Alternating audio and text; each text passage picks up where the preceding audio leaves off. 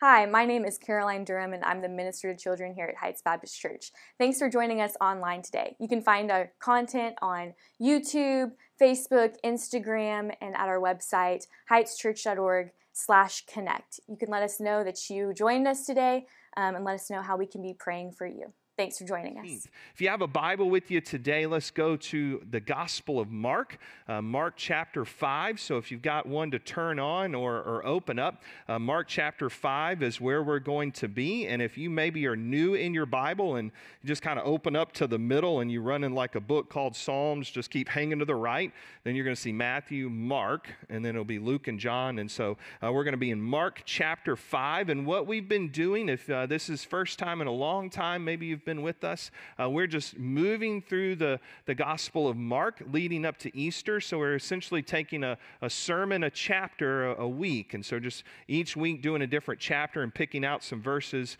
within that chapter to cover. And so that's going to lead us right into Easter, Lord willing, on chapter 16 on the resurrection. And so I encourage you to read through the Gospel of Mark during this time. If you're looking for just something to read in the Bible and say, I don't know where to start with Mark and just read a chapter a day or 2 chapters a day. You'll get through it a lot, but just read through coming up to Easter and you'll stay right on track with us. But Mark chapter 5 is where we're going to be this morning. Let me open us in another word of prayer. Father, thank you that when we stop and think about our lives, we have every reason to praise you.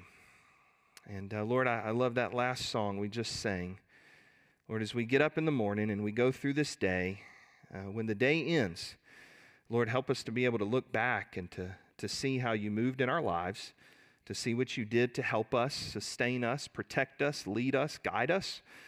Lord, help us to add all those 10,000 reasons that we get to say thank you, God, for being God today. And so, Lord, I just pray as we come to your word, what an awesome moment each week this is, to be able to open it together, to recognize its truthfulness and authority in our lives, and just to ask the Holy Spirit to work in a way that will help us better follow you, Lord, and to love you. And so, Father, I just pray for those online worshiping with us today, those in this room, that, Lord, you will do a work in their lives. Lord, whatever they've brought into this place that they need to lay at your feet today before they leave, I pray they will and ask you to intervene. And so, Lord, we just thank you for the way you love us. We pray in Christ's name. Amen.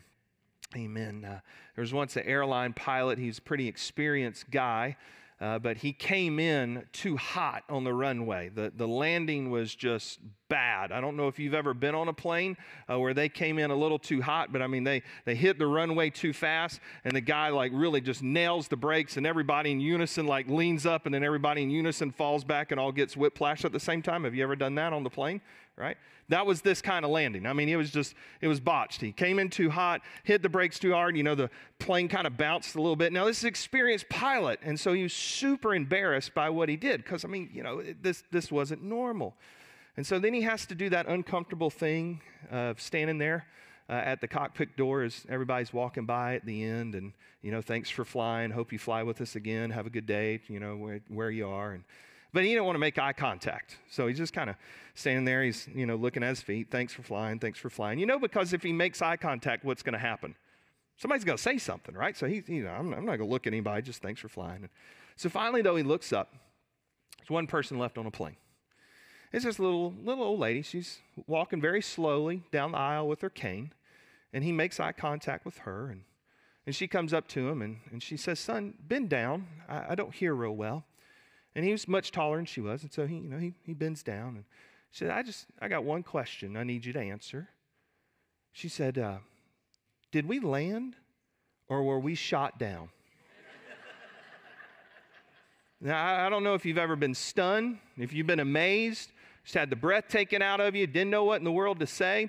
That's the disciples at the end of Mark chapter 4. Because see, at the end of Mark chapter 4, the disciples were on a boat and they were crossing over the Sea of Galilee, and it's night and a huge storm comes up. Jesus, in the middle of the storm's taking a nap. He wakes up and he says, peace be still. And when he said, peace be still, the storm suddenly stopped. I mean, the wind and the waves, they just stopped right they were. The sea was calm, no wind. And the end of Mark chapter 4, verse 41, the disciples in the boat with Jesus are asking this question, who is this that even the wind and the waves, they obey him. Who is this Jesus that is in the boat with us? Now, when he steps out of the boat in Mark chapter 5, and now it's probably daybreak, he's in the land of the Gentiles, and now immediately, verse 2 is going to tell us, he's going to come upon a man who is demon-possessed. And I mean, just right off the bat, Jesus is going to meet a guy who needs deliverance. Jesus is going to meet a guy who is just desperate. Jesus is going to meet this guy that other people had given up on, that he's looking at his life and he's thinking, I don't know what in the world to do anymore. I've got no way out of this situation. I need help. This is beyond my control. And maybe that's you this morning. Maybe there's something going on in your life today where you're like, man, I need a deliverer. I need somebody to break the chains of sin. I need somebody to break this bondage that's in my life. I need somebody to make a way for me today because I don't know the way anymore. Maybe that might not be you, but maybe you know somebody who's in that spot. And what you can do today is pray for them. Is to say, Lord, I need you to be that chain breaker for them. Lord, I need you to be that way maker for them. And so this morning, I want you to see this man that meets Jesus when we come into verse 1 and what he's going to find out about Christ. Now, let's pick up in verse 1. It says, they came to the other side of the sea, to the country of the Gerasenes. And when Jesus had stepped out of the boat, immediately there met him out of the tombs a man with an unclean spirit. Verse 3 says, he lived among the tombs. No one could bind him anymore, not even with a chain. For he had often been bound with shackles and chains, for he had wrenched the chains apart, and he broke the shackles in pieces. No one had the strength to subdue him. Now notice verse 5, night and day among the tombs and on the mountains, he was always crying out and cutting himself with stones. Now notice carefully where Jesus is, because this is important in the story. Verse 1, Mark says that he's transitioned into Gentile territory. He's in the country of the Gerasenes. So this is Gentile area. All right, so now Jews are going to think that Jesus is coming to be with people who are unclean, because Jews thought Gentiles weren't clean people. They were unclean. They were defiled people. All right, so he's going into an area with unclean people. Now notice where Jesus is. He's going into the tombs. That's kind of where he is. He's on the outskirt of towns, out in the sanctuary. So now he's around dead people. And they would think, the Jews, that this area is an evil place. It's a dark place. And so here comes Christ. Here comes Jesus coming into an unclean area to unclean people to make them clean. Here comes Jesus coming into a dark place to bring light. Here comes Jesus coming into a place of death to bring life. What are you seeing right there? What should you be seeing is this, is the kingdom of God knows no boundaries. That the kingdom of God is not divided among racial lines, political lines, languages that are spoken. That the kingdom of God extends everywhere. So as the people of God, we extend the kingdom of God everywhere that we possibly can. But notice this man that comes up to Jesus. We read about him in verse 3. That he runs up to Jesus, and what do we learn about him? Verse 3 says, he lived among the tombs. So that means this, he's an outcast. People in town have ran him out. They've said, we can't handle you anymore. We don't know what to do with you. We've given up on you. You got to get out. He lives among the tombs. The tombs are going to be on the outskirts of the town. So he's an outcast. But notice also what it says about him. No one could bind him anymore. He was uncontrollable. Look in verses 3 and 4. It says whatever they tried to do, whether they tried to chain him, they put shackles on him, they probably put him in a place, whatever they did to bind this man up, he got rid of. He broke free. He broke the chains. He was uncontrollable. But notice in verse 5 about his mental condition. I mean, this is a man that's desperate mentally. I mean, he's crying out night and day uncontrollably, right? He needs help, and he's crying out for help. In verse 5, he's also physically harming himself. It says he's cutting himself with stones. So here's who this man is, that now is in this position where he says, I need a deliverer. I'm just desperate in this situation. This is his life. Maybe today that's, again, some of you, whether you're in this place, whether you're online, where you could say, that's me in some ways. That's me in my mind. That's me in my soul today, where I just feel desperate. I'm desperate for good news. I'm desperate for help. I'm just desperate. And again, maybe that might not be you right now today, but maybe you know somebody that is. And I want you to notice what happens when this man meets Jesus. Because when this man meets Jesus, all things change in his life. Verse 6 says, when he saw Jesus from afar, he ran and fell down before him. And crying out with a loud voice, he said, what have you to do with me, Jesus, Son of the Most High God? I implore you by God, do not torment me. For he was saying, verse 8, to him, come out of the man, you unclean spirit. And Jesus asked him, what is your name? He replied, my name is Legion, for we are many. And he begged him earnestly not to send them out of the country. Now, verse 11, there was a great herd of pigs feeding there on the hillside, and they begged him, saying, send us to the pigs, let us enter them. So he gave them permission. And unclean spirits came out and entered the pigs, and the herd, numbering about 2,000, rushed down the steep bank into the sea and drowned. Now, right here, we see a lot of talk about demons and demon possession and demons being cast out and demons going in the pigs. And so let's just do a little demonology this morning. Let's just talk a little bit about the truth of demons, because Satan is real, demons are real, and all of that is still very active within our world. So let's look at what the text can teach us about demons. Number one, demons know who Jesus is. All right? I understand that. Demons know who Jesus is. In verse 6, when they see Jesus, they run up to Jesus. And notice it says they bow down to him. They fall down to him. They kneel to him. Now, if you've got a New King James Version, it's going to say they worshiped him. Okay. Now that word worship there is not hopefully what you just did, and it's the same type of worship that you just offered up to the Lord, a worship of praise, a worship of love, a worship of adoration, where you said, God, thank you for the way you delivered me and answered my prayers. And when you sang a few minutes ago, hopefully that was from your heart and saying, Lord, I love you. All right? So when the demons do this in verse 6 and they bow to Jesus, and as the New King James say they worshiped him, it's not that kind of worship. All right? What it is this: they're bowing the knee to recognize the authority of Jesus, to say, Jesus, you're in control of this situation. We're not. Jesus, we know who you are. You are the Son of the Most High God. We know who you are. And Jesus, we know who we are. We're not you, and we know we're defeated by you. So we're bowing to you. You're our enemy. You're our conqueror. So notice the demons notice the truth about Jesus. And I don't know if you picked up in it in your reading of Mark's gospel, but this is actually the third time, chapter 1, chapter 3, chapter 5, that the demons have rightly recognized who Jesus is. So the first people really to understand who Jesus is when Jesus is here on earth is the demons. They know who he is. Others around Jesus hadn't figured it out yet, but they always rightly identify him as the Son of the Most High God, the Messiah, the Savior. Number two, their demons know their days are numbered. They know their days are numbered. They know it even today. Verse 6, they're saying, Jesus, we implore you, we adjure you, we beg you not to torment us. Matthew's gospel in this account says that the demons say, do not torment us before the time.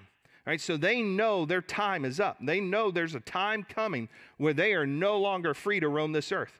They know there is a time coming where they're going to be in the lake of fire for all of eternity. So even the demons today know this, but they don't know exactly when that time is. They just know they're defeated. They know there's a time in place coming in the future where Jesus once and for all passes down judgment on them in the lake of fire. So right here, they're like, is this the time, right? Don't torment us before the time. Is this it? Well, notice number 3 about demons is they know the power of Jesus. They know the power of Jesus. Verses 9 and 10, so interesting to me, because notice this exchange. Jesus asked them, what is your name? What is your name?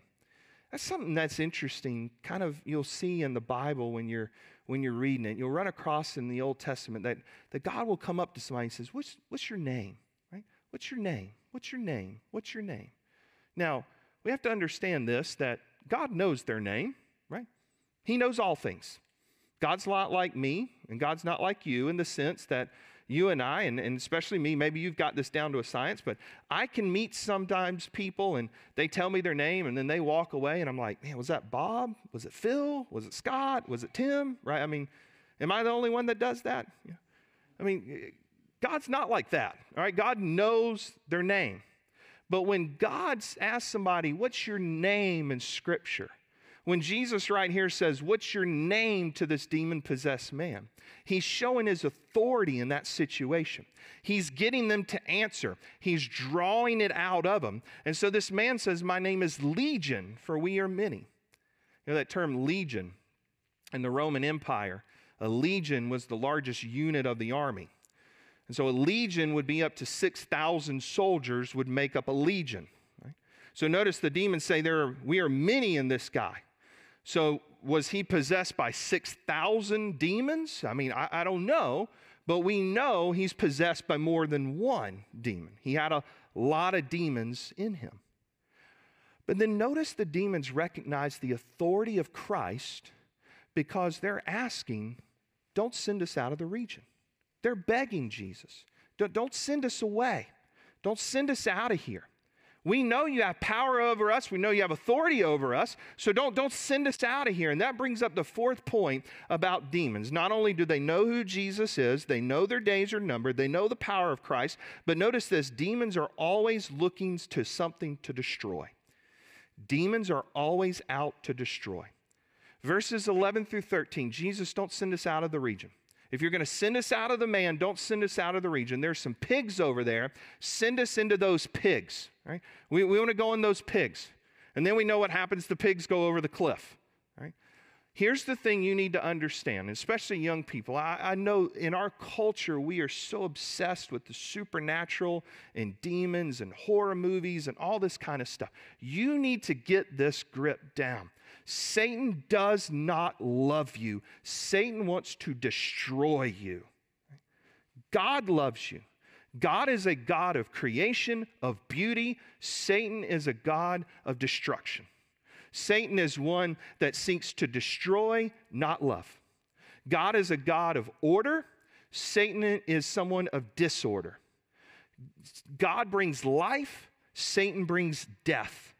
And what you see there is Jesus did not kill the pigs. Right? Sometimes people read that story and they're like, why'd Jesus kill all the pigs? He didn't. The demons did. Because the demons are always out to say, we want to destroy and mar God's creation. And if we no longer can do it in this man, then we'll do it in the pigs. Now, did they understand the pigs were going to run over the cliff? I don't know. But we know they did. And here's the thing you need to understand. Is Jesus is here on this scene. And he comes to a man that was just absolutely at the end of his rope. Who said, I don't know where to turn. I don't know what to do. I'm desperate. And maybe again this morning, you know somebody like that. Maybe that's you. And here's what you need to know about Jesus. Jesus changes lives. Jesus is a chain breaker. He is a way maker. He is a life giver. Because I want you to notice this man now in verse 14. It says, the herdsmen fled and told it in the city and the country. And the people came to see what happened. And they came to Jesus, and they saw the demon-possessed man. Now notice this. The one who had the legion. All right, so he once had the legion, he's gone. All right, he's healed him that way. He is sitting, verse 15 says. He's no longer running around uncontrollably. He's no longer breaking chains apart. Now he's calm. He's sitting. He's clothed. He's no longer running around naked. He's got clothes on. But notice here at the end of verse 15, he's in his right mind. His mind, his spirit, his soul is settled. What's happened? Jesus has changed him. That's who Jesus is. He changes lives. And so as a believer in Christ this morning, if you say, I'm following Jesus, but you are confronted with God's word, you are in a sin, the word of God comes in your life, the Holy Spirit convicts you, but you're not changing the sin, you're not following Jesus. That's not who you're following at that point.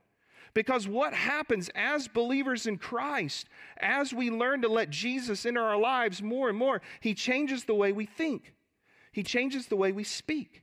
He changes the way we love. He changes what we do with our hands. But if there's not change happening, then you're not following him, because that's who he is. He is one who changes us.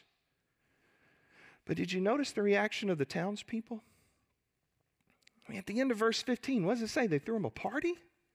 They're excited? And they're, woohoo, man, this guy that we know what to do with, Jesus just changed him, right? I mean, can you imagine what you just saw? You would think you would just, wait, whoa, all right, wait, hey, Jesus, don't move. I got somebody else, right? And you're going home, and you're like, hey, come here. Jesus, this one. All right, I'll be back. Wouldn't that be the response? Like, hey, Jesus, whoa, I just saw what you did. Look, I know people who need you, right? What did they do? Look at what they do in verses 16 and 17. It's absolutely amazing, this reaction. And those who had seen it described to them what had happened to the demon-possessed man and to the pigs. And they began to beg Jesus to depart from the region. Jesus, you got to leave. Jesus, you got to get out of here. Jesus, you're no longer welcome, right? Now, why? Why did they not throw the party? Why did they not rejoice? Why did they not bring more people to Jesus if they'd just seen the power of Jesus? Do you notice verse 15? They're afraid. Now, number one, just try to wrap your mind around, if you're a herdsman at this point with all those pigs, you got to go back and tell your boss what just happened, okay? Hey, boss, I'm sorry, we just lost 2,000 pigs today. How'd you lose 2,000 pigs over a cliff? Well, there was this Jewish guy who showed up, and the demon guy started yelling, and he told the demons to leave and go on the pigs, and the pigs went over the cliff. All right, uncomfortable conversation, number one. Number two, what is making them so afraid is they have seen the worst case of suicide that they have ever seen in their life. You got it? There you go. Let it sink in deep. Okay, just let it sink deep on that one.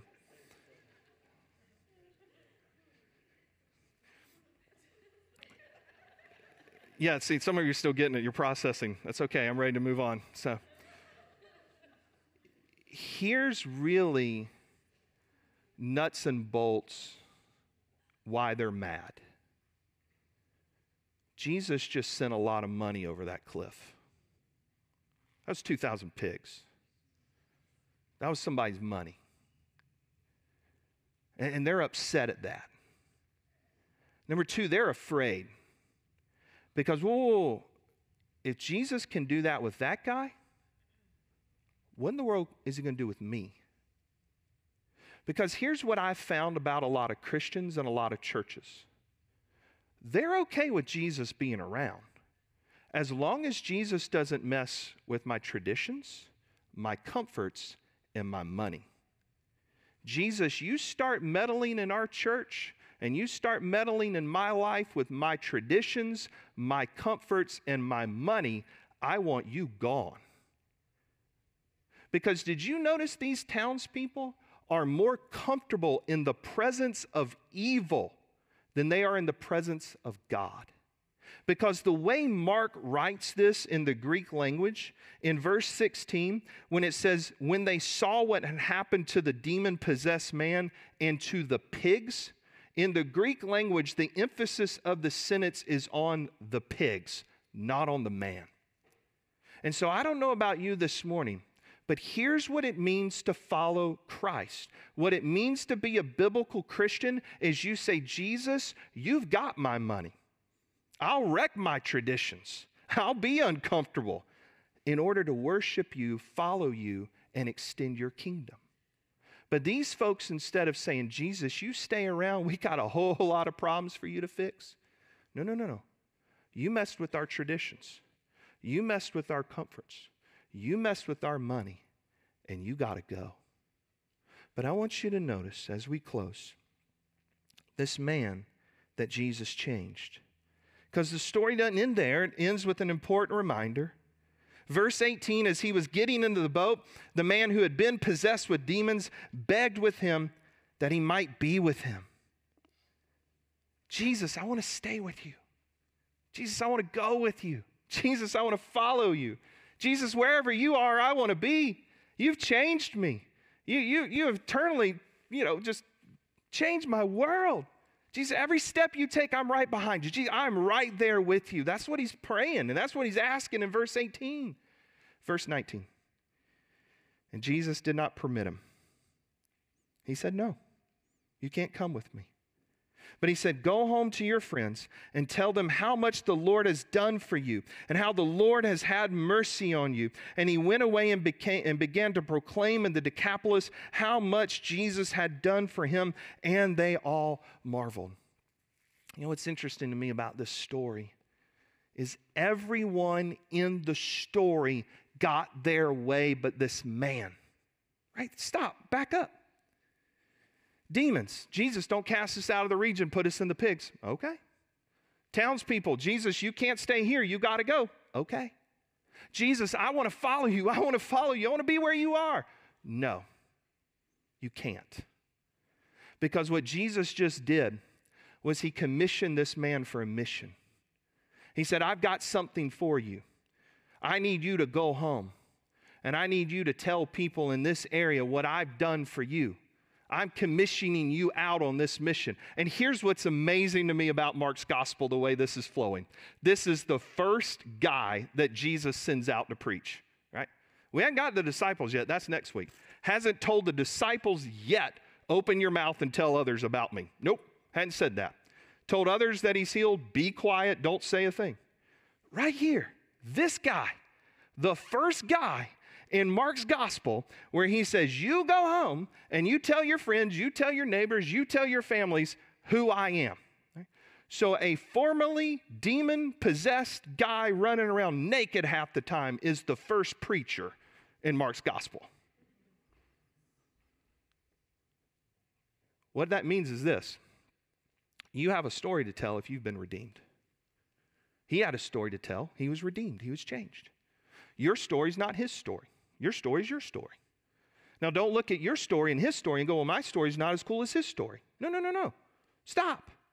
I've heard so many Christians say that over the years. Well, my story's not that amazing. I was saved at 6, and now I'm 66, and I've been following Jesus for 60 years, and nothing like that's ever happened to me.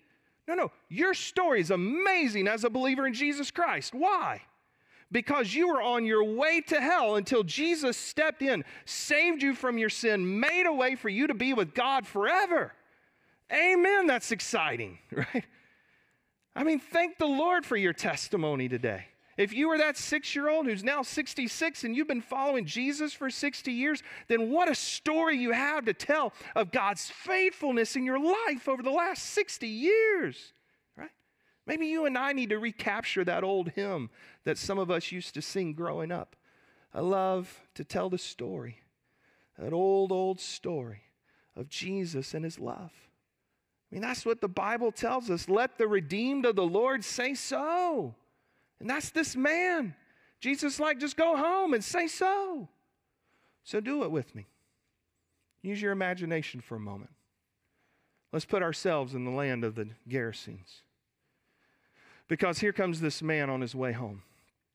And he begins walking down Main Street. People are starting to whisper. People are starting to take pictures and text it to their friends. Who is, whoa, hang on, whoa. That's that guy. Isn't that the guy from the tombs? Isn't that the guy who was demon-possessed? Isn't that the guy that no one knew what to do with? Whoa, hang on. Then a crowd starts to form around him right there in the middle of the street. You seeing it? They start pressing in.